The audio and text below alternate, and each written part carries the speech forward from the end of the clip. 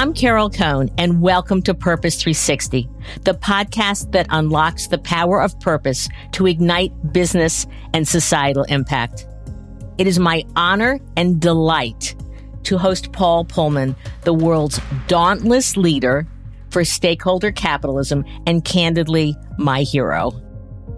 Because of the work that I have done in purpose for over 3 decades, I have always followed the extraordinary journey of Paul as CEO of Unilever and most recently co-founder of the B Corp Imagine. And of course, he does so many other things, including the B Team.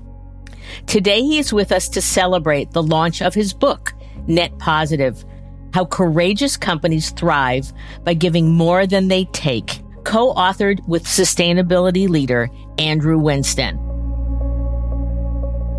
A key part of creating and then accelerating the journey to highly positive business and societal outcomes in a net positive company is linking individual purpose, brand purpose, and company purpose.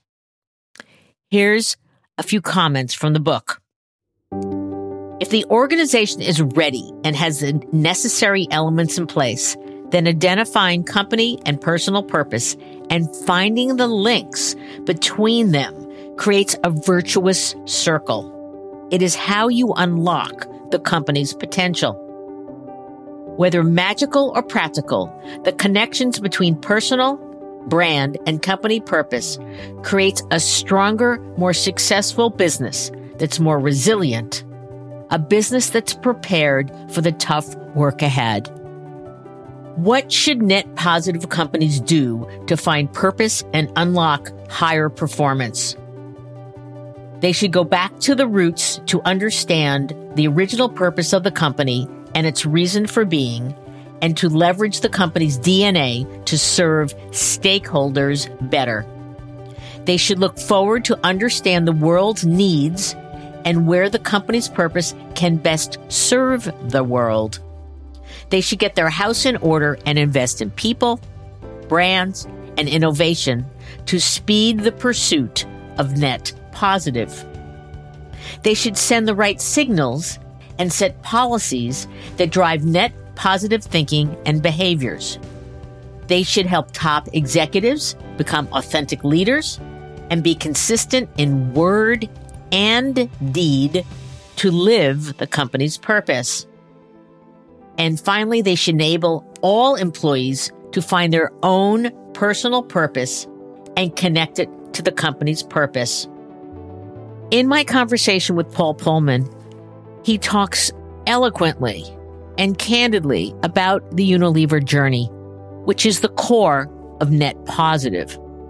He also surprisingly said to me that it took 10 years of hard work to embed the Unilever Sustainable Living Plan into the company and then to get extraordinary results. Since I founded Carol Cohn on Purpose in 2015, I have ardently followed Unilever and Paul's inspirational work. In the dozens of speeches that I give around the globe to business leaders, purpose teams, and students, every single one has Unilever and its amazing actions and achievements within them. Now that Purpose 360 has reached over 100 podcasts, we are pivoting from the why purpose matters to how to embed it in an organization. Today, as we dive into Net Positive, our conversation, as Paul so eloquently shares in the book, is about the how an organization can achieve its purpose in the most powerful way to benefit all stakeholders, from employees to supply chain, communities, customers, investors, and the planet. It's a must-read for anyone who wants to know the fabric of the Unilever story and the humanistic and extraordinary leader that shaped its destiny. It also includes key principles, strategies, tactics, partners, and intangible elements of culture, purpose, and inspiration. Its dedication foretells the wisdom within, and it says, in service of the billions of people worldwide who are still left behind, who deserve courageous leaders who will stand with them in building a better world. So join me in this amazing conversation. It's one of the foremost highlights of my career. Welcome, Paul. Thank you, Carol. An honor to be on the show. On LinkedIn, you say the best advice you were given is that you either make dust or you eat it. You've been making dust throughout your career by mobilizing businesses to better serve humanity. So why? What is your purpose that drives this work? Oh, thanks, Carol. I've always believed that it's important to do the harder rights than the easier wrongs, and that you really should fight for some of the basic values that make humanity function. Values like dignity and respect, equity, compassion. And anytime these values get violated or attacked, you really have to speak up, because you're talking about the future of humanity. So for me, ultimately, it's about the basic human values and sustainable development for all, if you want to. And that's why I'm so passionate about this. I had the opportunity to be part of the high-level panel, as it was called, to develop the Sustainable Development Goals. We decided in Rio +20 in 2012 to find a sequel to the Millennial Development Goals and to finish the job to irreversibly eradicate poverty and do that in a more sustainable and equitable way. And the then Secretary General of the UN, Ban Ki-moon, asked me to represent the business. And as we were preparing for this and looking at the scorecard of the world, we obviously saw that it wasn't a pretty picture, but also on the other side of it, an enormous opportunity. And more I felt that business should integrate these goals and be part of that solution. The most burning ones being obviously climate change and inequality right now. Why a book now? To be honest, there's never a good time. We should actually have not had to write this book in the first place. That would have been better for us. But we're finding ourselves at a crucial junction for humanity. If you look at this year, World Overshoot Day, which was the day that we use up more resources than the world planets, was July 29th, which really frankly means, Carol, that after that date, we're actually stealing from future generations. We've lost 68% of our mammals and reptiles over the last 4 decades. We've cut half of the world's rainforests. The issues of climate change are increasingly transparent, and the system, frankly, where we leave too many people behind. I've often said that any system where too many people feel that they don't participate fully or are left behind will ultimately rebel against itself. And we are at this crucial juncture where we really have to decide if we're going to live together in harmony and in sync with planet Earth, or if we become one of these statistics of extinguished species. And, I know which side of the history I want to be on. And unfortunately, we've waited long. We've waited way too long for this. People are now broadly convinced of what needs to be done in terms of the direction. But what is missing is the speed and scale. And this is what the book is trying to address. And many people struggle with that. In essence, I believe in the goodness of human beings, of CEOs, etc. But it's the how that needs to be answered now, not anymore the what. So let's start with at a high level. What does it mean to be a net positive company? We describe it as actually a company that gives more than it takes. At the end of the day, as I said, many people are still in the linear consumption pattern of digging into the ground, of stuffing it into a factory, using it, and then putting it on landfills or increasingly in the oceans. Only 91% of anything we produce get only used once. So that's not very encouraging. So it's not good enough anymore to be CSR or corporate social responsibility, which is basically dealing with the less bad. We really have to move to responsible social corporations and make that shift. It means actually moving first and foremost to having no negative impacts, which many people call net zero. But as we are passing these planetary boundaries, we actually need to think about restorative, reparative, regenerative, and this is what we call net positive. How you can actually show that you have a positive impact in this world by being around. If you can't really show that, why should the citizens of this world keep you around in the first place? There you go. And you spend a tremendous amount of your time about leadership. Can you talk about the traits of a net positive leader?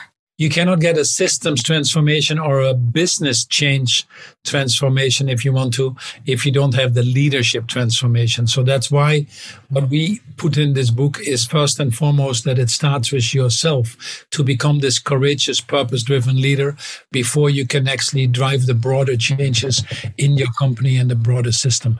In fact, I should have mentioned that in the Net Positive book, that we have some characteristics that need to be first understood before we get to the leadership. But it is really a business that improves the well-being of everyone and in all of its impacts, in its products, in its operations, in its regions and countries for all stakeholders. We talk about a very tall order that really, frankly, no business really has achieved yet.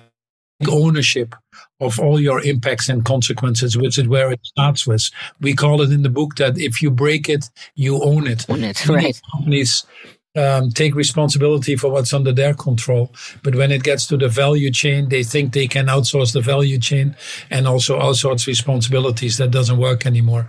We talk about operating to the long-term benefit of business and society by ensuring that you maximize the returns or optimize the returns for all stakeholders. That shareholder returns is a result of what you do, not a myopic objective. And then finally, that you're part of the forging these broader system changes. Now, and that takes courage. It takes courage to set targets that you know that are needed, but that you don't know quite how to achieve.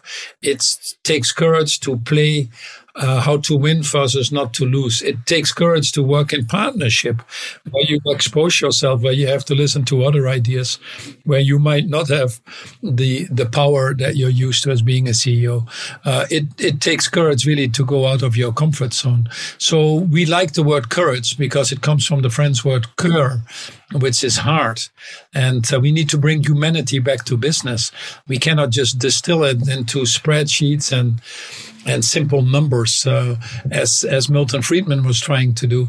And what we have seen, especially during COVID, is that the leaders that showed a high level of empathy, humanity, humility, that were leaders that were purpose-driven, understood the power of partnership, were systemic thinkers and looked at the world a little bit more holistically, thought about things multi-generational.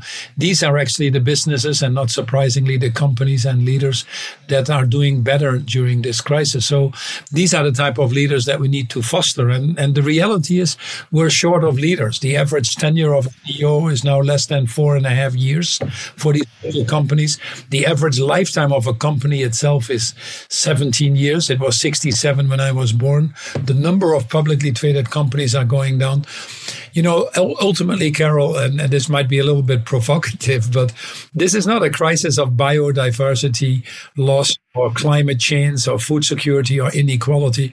This is a crisis of apathy, of greed, of selfishness that needs to be addressed. And it starts first and foremost, therefore, with your own journey and your own leadership. So I'm glad you said that, because I want to talk about how you really created the culture and the direction to follow you for the USLP, Unilever Sustainable Living Plan, was to start with the personal purpose of your leadership team. What does that mean?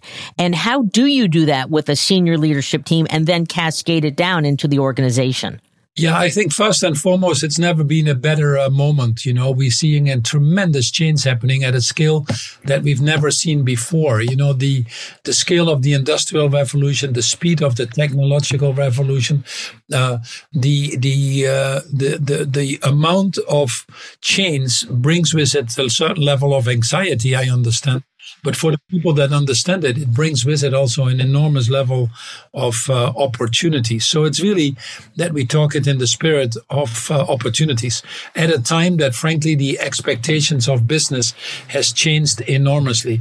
And as we've talked before, You cannot be a sustainable company if you're not sustainable yourself. You cannot be a purposeful driven company if the people in the company themselves don't have that stronger feeling of purpose.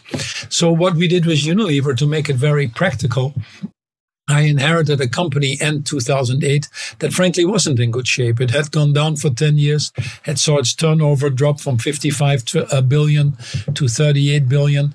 It had become a little bit of a victim of its own doing and was chasing its tail and increasingly becoming short-term to make financial targets, cutting the legs of training or investments or capital spent, acquisitions. All these things, frankly, were absent over the 10 years. Regretfully, even with that strategy, the share price had not moved whilst the market globally had gone up. So we were in desperate need for change. And this was the height of the financial crisis. And it was very clear to me already during the financial crisis that this system of high levels of government or public debt, of overconsumption, of leaving too many people behind, really was coming to an end. Regretfully, we didn't address it then at a macro level with the governments of this world. But I felt that business was such an important part of these global economies that it was impossible to achieve these objectives if business would not step up to the plate and fill that void. So that requires really a personal awareness. And I think the first requirement is not only your own self-awareness, but about awareness what is going on in this world. Purpose is defined by Colin Meyer as to profitably address the issues of people and planet. But you first need to understand these issues of people and planet. So it really starts with taking responsibility of your total impact. It starts with listening very carefully to all of your stakeholders, your communities, your suppliers, your trusted peers, the people you serve, and all of these things. So that is what we did in Unilever. And I had the fortune to know Bill George, and I knew him already from the time that he was the CEO of Medtronic. He had taken me to one of his factories where, frankly, they were making pacemakers, and I came in with a mindset of let's look at quality control and how they do this. And this is a good, obviously, product to look at quality control. You can't have any defects because people's lives are at stake. So, but what he had done when I came in is every month they would invite someone in who had a pacemaker, and they were actually sharing the story, how it changed their lives. And humanized it. Humanized it and make that purpose really the core of your operation. So what I did was I went back to the origins of Lord Lever, who was quite a remarkable man at the end of the 19th century. When he created his company, it was Victorian Britain, where 1 out of 2 babies didn't make it either past year 1, where the issues of hygiene were enormous. And he had a simple objective: to make hygiene commonplace. He actually added to that to lighten the housewives' loads. There you go. Okay. Business, which I think would be even relevant today. And he put a business philosophy behind that he called shared prosperity. He built the housing for the workers before the factory was fully running. He introduced pensions, guaranteed their wages during World War I and all the other things. So he was quite a remarkable man. But he worked for the multiple stakeholders and never created his company for his own wealth, which he frankly didn't have, and or for the shareholders for that matter. So he assumed that responsibility in that time period for that total impact. So we went back to that. And we said, instead of making hygiene commonplace, why don't we lift that purpose up and make sustainable living commonplace? And that was really the origins of the Unilever Sustainable Living Plan. Now, you cannot have a good relationship with your partners in the value chain or in society at large if you don't have employees that feel good about the company they work for. I always say you have to pass the dinner table test. When I'm at a dinner at someone's house and, oh, you're such a big plastic polluter, you're irresponsible in the way you do human rights, or, you're more of a problem for today's world than, frankly, a solution. You don't feel comfortable, or if you can't defend yourself and explain it, you can never be an engaged or motivated employee. So we spent the first year with Bill George finding our own purpose, practicing how to work with others in enlightening their purposes, and ultimately how to translate that into business results. And that was quite a transformative experience. 70,000 people have gone through it. Some have reoriented their careers. Others have left the company. But the end result is that we collectively created that purpose. I want to talk about Other Hows, which is why it's important to have transformative partnerships. I want you to talk specifically about Partner to Win, how you make suppliers partners, because I think that a lot of our listeners are going to go, what? The most important thing here is that the CEOs are being held to higher standards than they can deliver on themselves. If you are a CEO and you stay in your office and you only take responsibility of what people call scope 1 and 2, what is under your own control, you can only influence so much. And yet people expect increasingly these companies to be responsible corporate citizens, to be part of solutions, to play a more active role in advocacy, if you want to transform markets so that we don't have these negative externalities. But it's difficult for CEOs to do that. They might not have the knowledge, the time. They might not, there might be the competitive pressures. If I do it and the others don't do it, am I at a disadvantage or not? Many of these obstacles come in the way.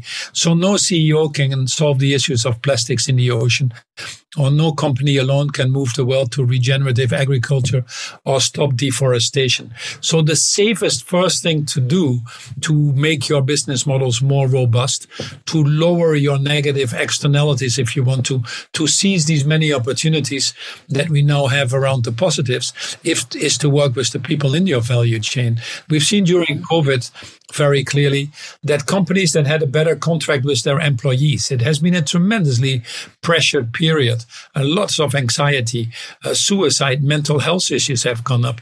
But companies that thrive were companies that had a better contract with their employees, better social protection, if you want to, better training and development, better linking in with other people in their value chains that might not be at their payrolls, but are absolutely crucial for the functioning of their company. The truckers in the system, the suppliers of your raw materials that got disrupted, the people that distribute your products, they are going the extra mile when they feel that same pride, when they have internalized that same strong sense of purpose. So the bigger things you need to do is first to get your value chain impact under control. For Unilever, when we said we're responsible for the total impact in the world, if we like it or not, but we have to take that responsibility.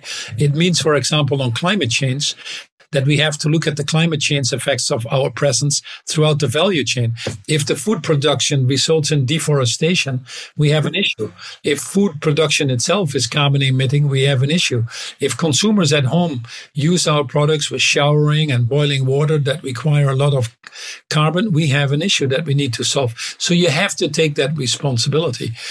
What we did with Partner to Win said was, since we carry the responsibility of the ultimate product that we sell to the final citizens of this world, and we have this contract of trust, of transparency, we need to be sure that all of the elements that go into producing these products live up to the highest standards, be it no child labor, be it no slave labor, be it no corruption, be it not linked to deforestation. Be it ensuring that people have fair wages in their value chains. So we created standards. We looked at our top 100 suppliers. Pareto law applies there as well. Unilever had 90 to 120,000 suppliers when we started, but we took the top 1,000, which was about 75% of all what we were buying. And we put 3 levels in place and we helped them. We put training in place and development. And we said to these suppliers, why don't you live up to the same commitments and standards that we set? You become stronger partners with us. If it is really something that society is looking for, our business will grow, which in fact happened over those 10 years. We went back to the low 50 billions in turnover, and you will prosper as much as what we. Now, the effects of what we saw was most of the suppliers came in at level 1 and some went quicker to level 2 and then level 3. But our relationships with suppliers became stronger. We found ways to work more efficiently with each other. We cut costs that were non-value added. We could put it in things to strengthen where we needed to invest some things, let's say living wages or sustainable standards that might not immediately be lower cost. And bit by bit, we converted this value chain. And most of these suppliers were actually seeing the lift up in their own purpose amongst their employees as well. They felt part of something bigger than just a narrowly defined shareholder value. And that was tremendously stimulating. The result of that for Unilever was that most of the major suppliers would bring the innovations first to us instead of others. That we saw companies like Seventh Generation or Dermalogica or other wonderful B Corps in the system, Puka, that they said, we want to work with you guys because you aspire or you can scale what we aspire to with the values that you live. So it actually resulted in better business and faster growth in the end. So that's the Partner to Win program, where we upgraded them to the standards of social and environmental, so as much human rights and living standards as sustainable sourcing, if you want to, as women empowerment. And that, I think, has given us a very robust value chain that also proved itself during COVID. I think that's amazing. I have not heard you talk a lot about that in other podcasts, and I don't think people, unless they really study Unilever, get that. So I hope our listeners heard that really well and begin to practice that. Of course, read the book. I want to ask the question about measurement, because you very much created in the USLP time-bound commitments, and then you reported every single year with a light system, green, yellow, red. And so you were very transparent about what you achieved, but what you didn't. So why is that so important to a net positive company? It is important for various perspectives. After you set your purpose, we talked about, or bring the purpose to yourself and your people, you have to set net positive goals and clear targets. First of all, these goals have to be stretching. You have to set targets that might make you feel uncomfortable because you just don't have all the answers yet. But these are targets that you know are needed. For Unilever, these were targets of all our products sustainably sourced, zero carbon emission in our value chain, 100% living wages, at least 50% women, including people with disabilities at its fair share, etc. These were targets that we thought over the 10-year period we should achieve. Why is it important? For two different reasons. The first one, Carol, is that by setting these targets, you assume responsibility and you can be held accountable. By making these targets public, in Unilever's case, 3 overarching targets, but 50 total targets. And yes, we have lots of debates of why so many targets, but you create trust. The driver of trust is transparency. Transparency drives trust, and trust drives prosperity. So we found that making this transparent, reporting on it every year, inviting all of our stakeholders to come with us on that journey, lifted up the level of trust that was bestowed on Unilever, that got translated into becoming the employer of preference in all of the countries that we operated in, employee engagement in these relationships we talked about. The second reason for this is that as we set these targets, and they were so audacious, no company frankly had set them, that we did something by coincidence that made us human. We said we don't have all the answers, which is very rare to hear from a CEO, and we don't know how to get there alone. So we actually opened the door for partnership, for saying to people, we know that where we are is not good enough. Don't just attack us for that or advocate endpoints, because we actually agree with you, but become part of this journey, because it's awfully tough. The how to do this is where the most difficult thing is, not in the why we should be doing that. So setting these goals and these clear targets where we call it obviously blow up your boundaries is what we talk about in our Great. book. Great. Love that. This is literally what you need to do. Right now, we see a lot of companies setting targets and ticking the box and saying we do ESG. But frankly, they know in essence these targets are not sufficient. They've been already tested in a sense that they know they can deliver on them. Perhaps they've already done that. So they're playing it safe. It has a statement from the public relations department behind it.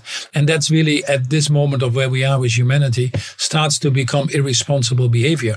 And frankly, with the transparency that is out there now, I think these companies are increasingly being called out when there is a gap between the say and the do. You're talking about humility, having the humility to say, I do not know the way forward, but I'm inviting others in. And I know you invited a lot of NGOs in, and that you could have some tension in terms of what they want and what you're trying to do. So why is it important to bring NGOs into the company to learn, to partner, to grow?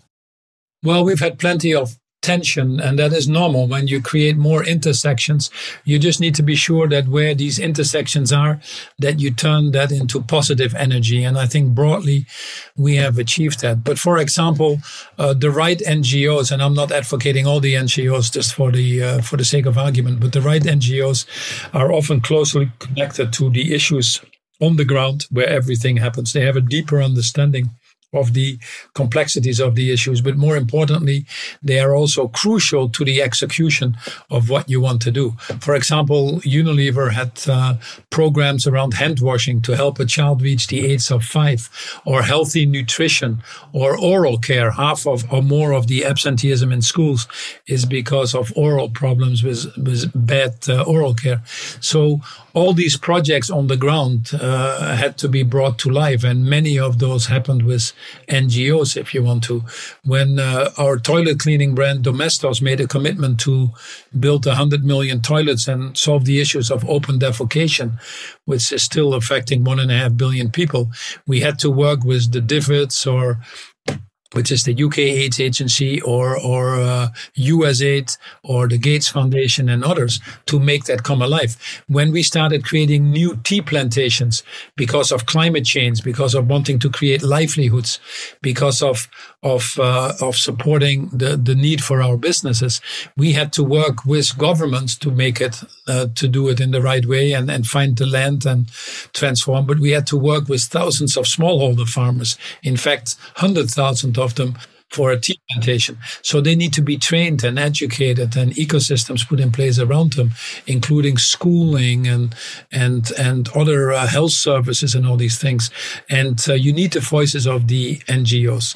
I remember soon after I became CEO, I was being asked to lead the task force of the B20 around food security, which is the business group of people that supports the G20, all of the big countries.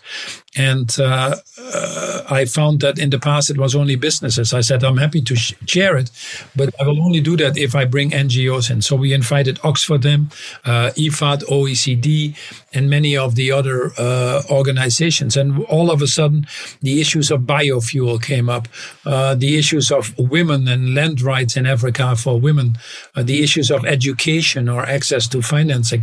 And we came up with recommendations that were 10 times more robust, that still are as valid today as then. So you gain your credibility. I also think now that I'm out of the CEO job and my successor has taken over, he's continuing and even stepping up in that respect, because once you have these alliances, and not only then do you gain credibility from society. After all, you're not elected yourself, but working with the NGOs, etc., makes it a little bit more palatable, if you want to. But you create these partnerships that are so strong when they are aligned objectives and clear accountability and agreements on how you make it come alive, that it's very hard to undo them. So it guarantees, I think, also for the people that we serve, ultimately, it guarantees that increasingly they get the right end of the stick instead of the wrong end of the stick. Really well stated. And I know that Alan Jope, your new CEO at Unilever, he said that he could never change the direction you're going on. He would be voted off of the island dramatically because your employees believe in it so much. What does it feel like to be an employee in a net positive company? Well, what we saw in Unilever over these 10 years, which surprised myself a little bit as well, is we were sort of in the bottom of the middle group of 8,000 companies in engagement. And when we started this journey, obviously it took us about 5 years before we saw meaningful results. And I would say 10 years before we really had embedded this. So I want to just stress the importance of sticking to the journey. You can't boil the ocean at once. And the most important thing is, to getting to your question, is really the cultural change. Culture is really a function of the values that you put out there, but more importantly, the behavior. And it's the value and behavior that decide the culture. So many companies, the Boeings, the Enrons, the GEs, the Parmalas, the Wells Fargos, and I could go on. They probably had wonderful value statements that made you cry. But to make it come alive is where they fell short. And then it creates a rotten culture.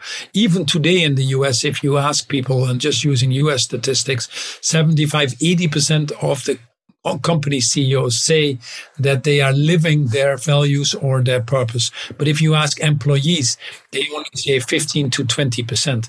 And this gap needs to be bridged. This is one of the reasons why less than 20% of employees globally feel engaged at work. So think about this enormous loss of opportunity. So what does engagement feel like in a company itself when you get there? It's an environment where each and everybody can develop to their fullest potential, where each and everybody is respected to that fullest, irrespective of race or gender or culture, where decision-making is delegated down to the levels of where the decisions are, not where the hierarchy centers its powers. Where people are aligned around a common goal. People said often to me in Unilever, how come that anywhere I go, any of your countries, we were in 190 countries, people say the same thing, are as passionate about the Unilever Sustainable Living Plan, and feel nearly like missionaries in terms of changing the world. And I said, it's because that purpose is so strong and so aligned. And what we felt was actually what surprised me was it became more of a performance culture because people understood very well that the guns were still out, that the cynics and skeptics were still there. More so than now, but there's still plenty of them out there, the vested order and others. So if we don't prove that this alternative model of longer-term multi-stakeholder with purpose at the core brings also value to our shareholders, we're actually going to do more damage than good. And that pressure was upon us. Can you just mention what your return on equity was for your 10 years at Unilever versus the FTSE? First of all, on top and bottom line, we grew every year and we outgrew our competitive set over 10 years. We had a 300% shareholder return over that period, which was well ahead of the market by a factor of 3. And we operated, despite 64 acquisitions I talked about, at a 19% return on invested capital. My mother was still alive then, and I always said I would have had a hard time even explaining to my mother if we were greedy, So by all means, our shareholders were also satisfied. And that was very important. I want to perhaps jump here into one comment. You do have to have business results and you do need to take your shareholders along. And increasingly, you should be able to translate your sustainable strategy, your focus on your purpose into a value creation story. I think companies are becoming better at it, but very few CEOs are still skilled at it. But ultimately, you need to produce those results. There is no question about it. So certainly the street is now catching up, whether it's the Business Roundtable, Larry Fink, or others. There's Just Capital, who we adore. I love Martin Whitaker. He's been on the show many times. And so how has the conversation shifted in terms of the Wall Street and the financial markets beginning to embrace whatever we call it? Let's call it ESG for the moment. And the conversations are changing. So again, we're talking about the how here. So for the C-suite listeners, what should they be saying to the financial markets so that this is adding value to their share price as well as their stakeholder relationships? So first of all, great respect for Martin. And Martin just published a study with Just Capital where they looked at the Russell 1000 and they looked at companies that were operating under this ESG, long-term sustainable, that we keep talking about. And they found over the last 4 years alone, a 30% higher return than their peer group.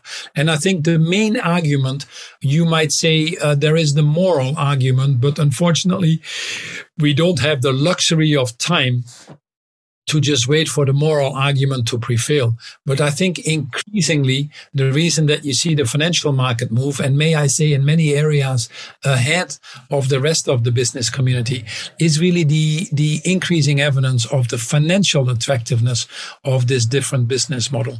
And I just refer to COVID here for a second.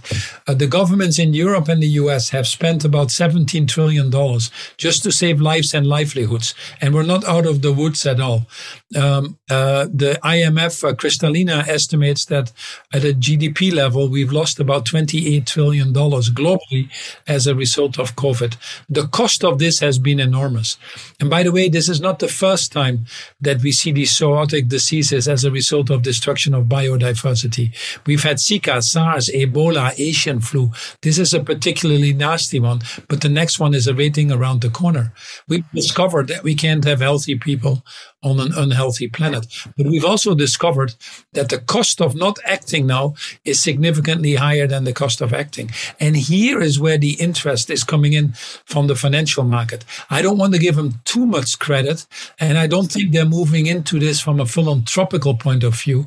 But increasingly, we see the ESG funds going up. They're estimated to be about 50 trillion in value in about 3 to 4 years' time. We see the green bond market going up. We see more and more financial institutions making commitments to decarbonize their portfolios in line with the Paris Agreement on climate change, which is to stay below 1.5 degrees and decarbonize it to net zero by 2050. So there is increasingly we see alliances being formed. Started obviously with the Principles of Responsible Investment, which has now over $100 trillion signed up to that.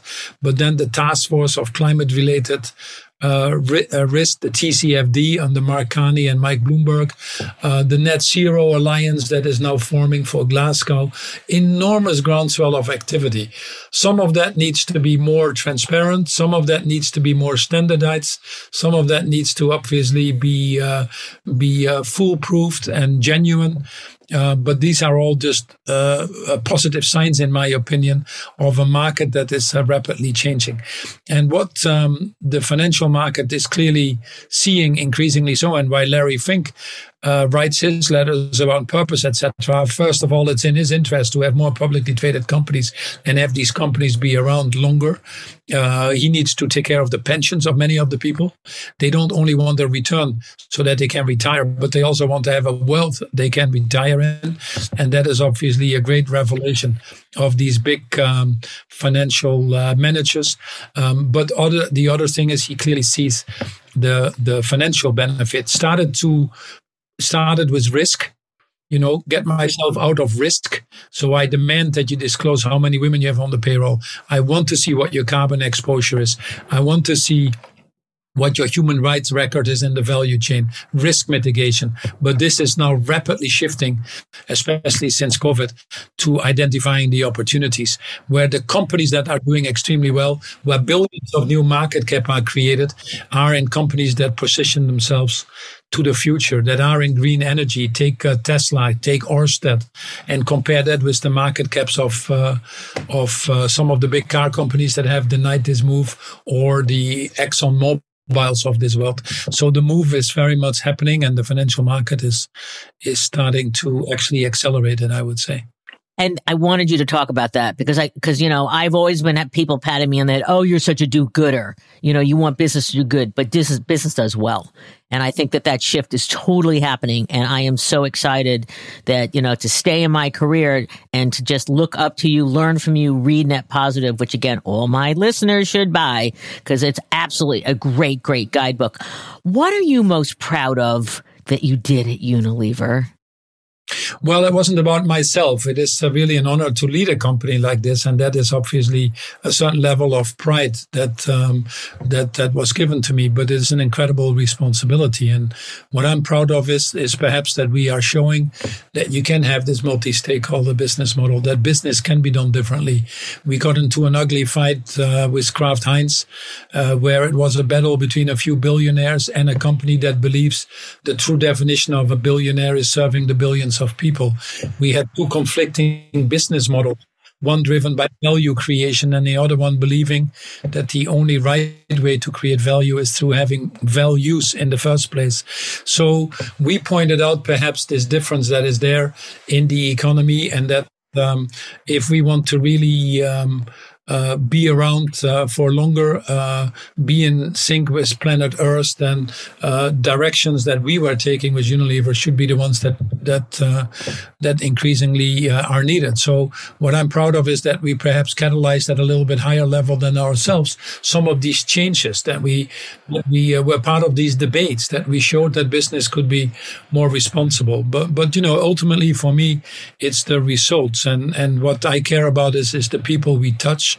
I was obviously very touched by the many people that we were able to improve their lives in our own value chains. But the reality is the job is not finished. And actually COVID has pushed us back. Another 150 million people in extreme poverty, still 4.5 billion people living on less than $5 a day, 240 million children not in education, 800 million people still going to bed hungry, not even knowing if they wake up the next day. So I don't stop, to be honest, because, and it's not the success of Unilever that counts here, because I've said many times, if Unilever does this, but nobody else follows, we're still in trouble. And we are at this precarious time now that we really all have to wake up collectively and start to make the moves. On climate change, we're seeing commitments from countries, but they are commitments for 2050, when we know we need to halve the emissions between now and 2030. We only have about 20% of the companies making commitments. There are still the majority of companies not even wanting to publish what they do on human rights or slave labor in their value chain. Anytime you put yourself in that position, I think you erode your equity, but you're also making a statement that you feel it's acceptable. And I always ask a simple question: would you like your own children to be in that situation? So there is something about the golden rule: do unto others and the planet in this case as you'd like to have done unto yourself, that I think is the first beacon that we want to put in front of our leaders to see if they can pass the moral test. But increasingly, I think we need to the moral test of humanity. But increasingly, we need to step up before we can be really proud of anything, if I may be honest. So that's really the answer. You talk about the USLP as an enterprise purpose, but why is it important to have brands building off of that? And any insights about brand managers who truly want to embed purpose, real purpose into their brands? Well, ultimately, you need to be sure that as a company, you have a minimal standards that you consistently apply across the company. That consistency is very important in terms of getting your credibility or being seen as genuine. That's why we started to reintroduce the Unilever brand also. I felt that people are more curious to know who the companies are behind these brands and the companies they deal with. And frankly, we saw that if the corporate brand was higher, loyalty to our brands in these countries was higher as well. So we made these absolute statements on human rights with the Ruggie framework, for example. And John regretfully just passed on last week, but he was an incredible human being driving human rights standards and what is now known as the Ruggie framework. But on sustainable sourcing, on livable wages, on gender equality. These are things you can't pick and choose. You have to do across the organization. But then increasingly your contract, at least for consumer-facing companies like Unilever, your interactions with the citizens of this world is through your brands. Citizens increasingly want to associate themselves with brands that stand for what they believe in. We've moved past the price alone. We've moved past the functional benefits, as you well know with Edelman, and you've seen that and helped create that with a brand like Dove, for example, that very much thrives by standing for women's self-esteem. And what we found was brands that have internalized in their brand key purpose and make that come alive stronger than others are brands that have a real connection because people want to be part of a movement. It's interesting.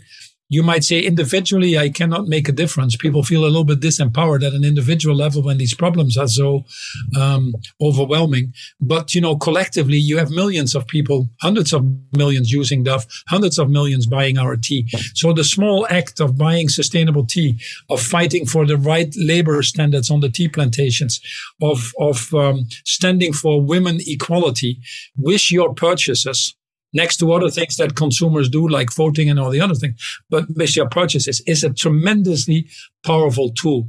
Boycotts have not really worked, but boycotts are incredibly effective. So the brands are that contract with consumers to make these purposes come alive. And because they have that reach and the spending that comes behind it, we've seen actually that advertising the right way, portraying women in advertising the right way, addressing social issues head on, like we've done with some of our brands, attacking the broader societal issues, like Ben & Jerry's is the ultimate example of that. Your brands are actually prospering. We've never been disappointed.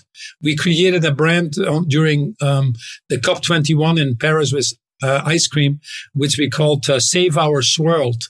And that was one of the best sellers that we had. So anytime we put activism in a positive sense behind these brands, always grounded in these basic human values, we've never been disappointed. And again, numbers, they grew, your purpose brands at Unilever grew 69% faster than your other brands, and they provided 75% of the total turnover? Yeah, at least twice as fast in growth and significantly more profitable is definitely the case. And that's not surprising. They are better connected to society, better understand the needs out there, and probably people running it that are a little bit more responsible. So add all of that up, it has to translate into better results. That's superb. So we have only a few more minutes, but I want to ask you, if you meet lots of CEOs, they're beginning to read, they're beginning to pivot, what are the three most important things you would say to them to really get them on the journey in an authentic way? Well, that's an easy one in a sense, because the first thing I would tell these CEOs is this is an enormous economic opportunity. Don't miss it. The train has left the station, if you want to, and you're either on it or you're already on the way to the graveyard of dinosaurs. So that's the most important thing. The second thing I would say to the CEOs, it starts with your personal journey. The fizz rots from the head if the CEO is not fully behind it. If you don't believe in it, then frankly, step down from your job, because it's too much of a responsibility given to you. Viktor Frankl said as well in his book, Search for Meaning, when they built the Statue of Liberty on the East Coast of the United States, they forgot to build the Statue of Responsibility. I love that. I love that comment. Yes. Absolutely key thing. So that is the second thing, that it is your own transformation. And then thirdly is the incredible power of partnerships. You don't have to take all the problems of the world on your own shoulders, but forge these broader partnerships to drive these more disruptive changes that the world needs right now. Help de-risk your own processes by doing so, and help de-risk a very difficult and gridlocked political process as well. So it's about the opportunity, it's about your own leadership, and it's about transformative partnerships. Fantastic. You say in the book, there is no net positive company yet. Why do you feel that? Well, I think many companies are on the way to be in that direction. And there might be an exception here or there, but I'm frankly not aware of it. Many companies still struggle with that. And most companies, when push comes to shove and they have to make a tough choice, they will still satisfy the shareholder and go for the longer term. So it is a very difficult transition.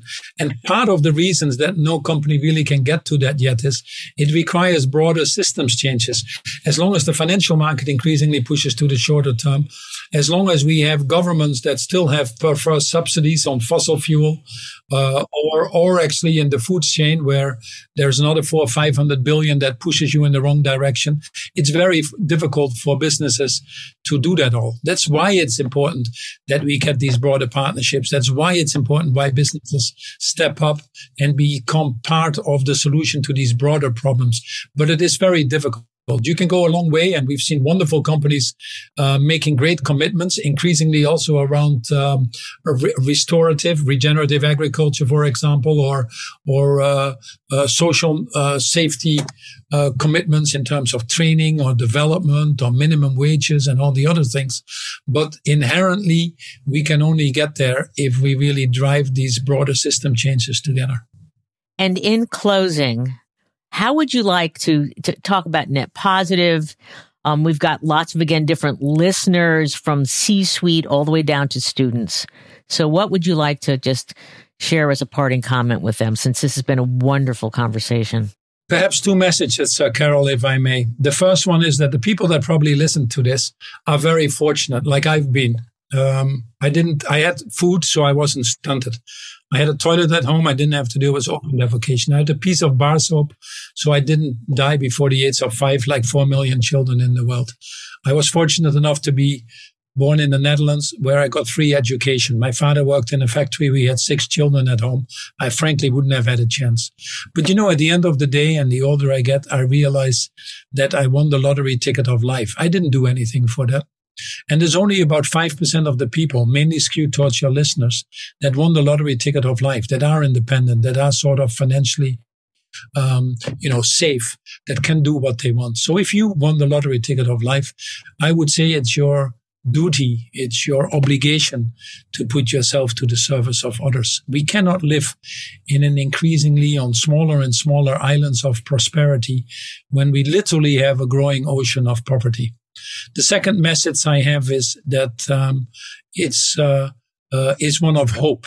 People often ask, are you optimistic or pessimistic? And my best answer is I'm a prisoner of hope. We always underestimate technology and how fast that goes. We can solve 90% of the problems for the next decade already now.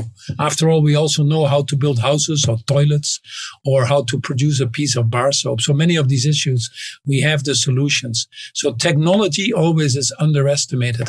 The second thing is the cost of action and inaction I talked about. This is really an enormous opportunity. And the third one, there's an enormous groundswell of young people.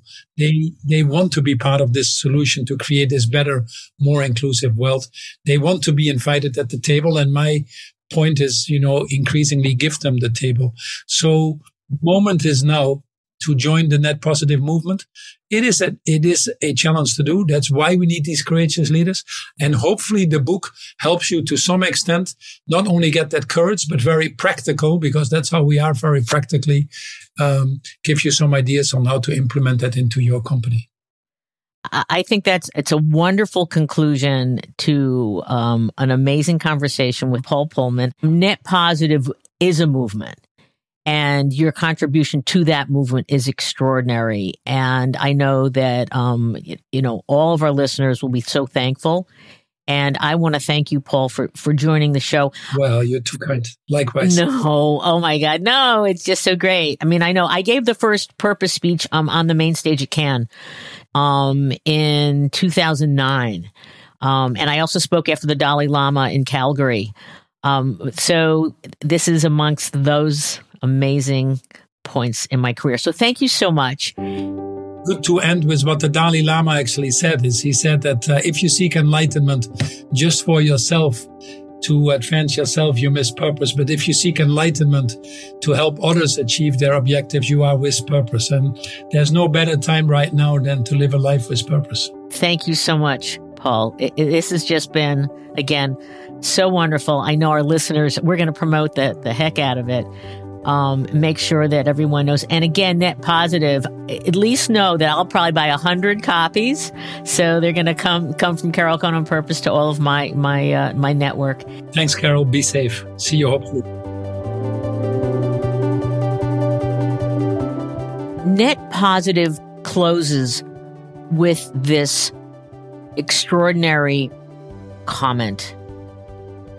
We're facing existential issues. Will things get worse or better? It's in our hands. The solutions to our decades-long global crises, climate change, biodiversity loss, inequality, the racial divide, and poverty, among others, lie in empathy and compassion, in systems thinking, and in collective action. We will choose our destiny together. We're asking for more trust, more courage, and more humanity. Do you care? Do you have the willpower? Can you find the moral leadership to do what we must?